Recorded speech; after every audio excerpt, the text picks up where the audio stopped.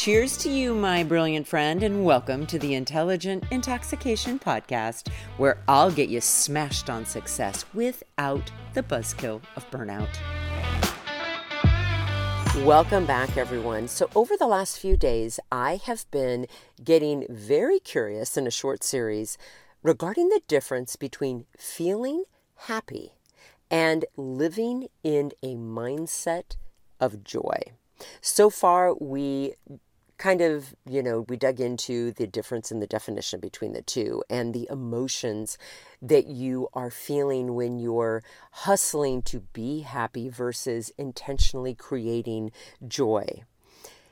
Today, I would love to talk to you about the actions that we're actually taking when we are either seeking happiness or feeling happy versus when we are creating joy or feeling joyful. Okay, let's tackle the happiness side first. So it is very likely that when you are striving to find, quote unquote, more happiness, it's because you are stuck in comparisonitis or competition with another person.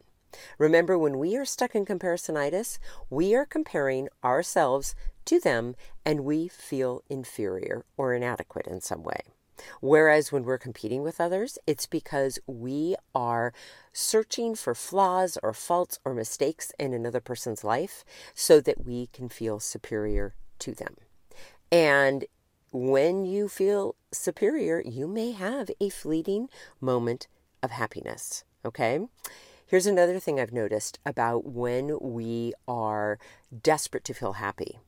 We are desiring more. We're hungry for more. Whereas when we are committed to feeling joyful, we aren't desiring or hungering for more.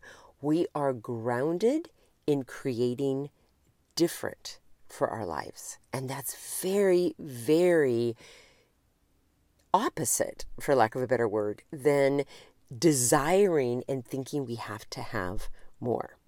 Here's the other thing I noticed. When we are grasping for happiness, we are seeking easy and we are seeking immediate pleasure. Whereas when we are committed to joy, we don't need things to be easy. We know the difference between easy and easeful. And the other thing I noticed that I think is really impactful is that when we are in this mindset of joy, it is always because we are simultaneously grounded in very healthy and healing and empowering habits, routines, and rituals, right? The other thing I noticed about seeking happiness, we often are doing so in an attempt to avoid pain.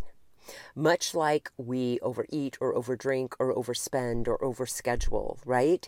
To avoid uncomfortable emotions in the moment. The same is true of seeking or hustling for happiness. We are trying to get to happiness to escape from some other uncomfortable emotion. Whereas when we are grounded in joy, we are willing to feel the discomfort of crappy emotions and our happiness, see, even I get confused. Our joy is still this consistent undercurrent beneath the surface, right? I notice that when I am desiring happiness or I'm, striving or hustling for it, that's when I tend to tip into eating sugar again and eating flour and over drinking alcohol and shopping. Because I'm believing that I need to fill some sort of void or hole in me, some urgency, some restlessness, some inadequacy with something that will immediately boost dopamine, like sugar and flour and alcohol and shopping. Isn't that fascinating, right? When I am grounded in joy, I am perfectly happy in the present moment. I don't need anything more than I already have.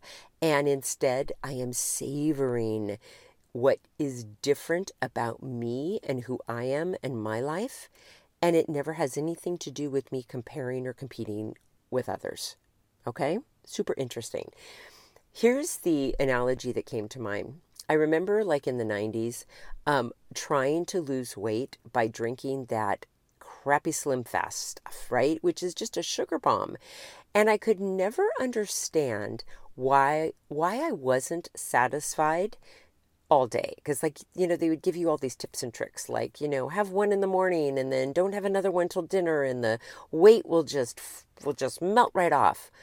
Well, I had a hell of a time getting from morning to dinner and feeling satisfied.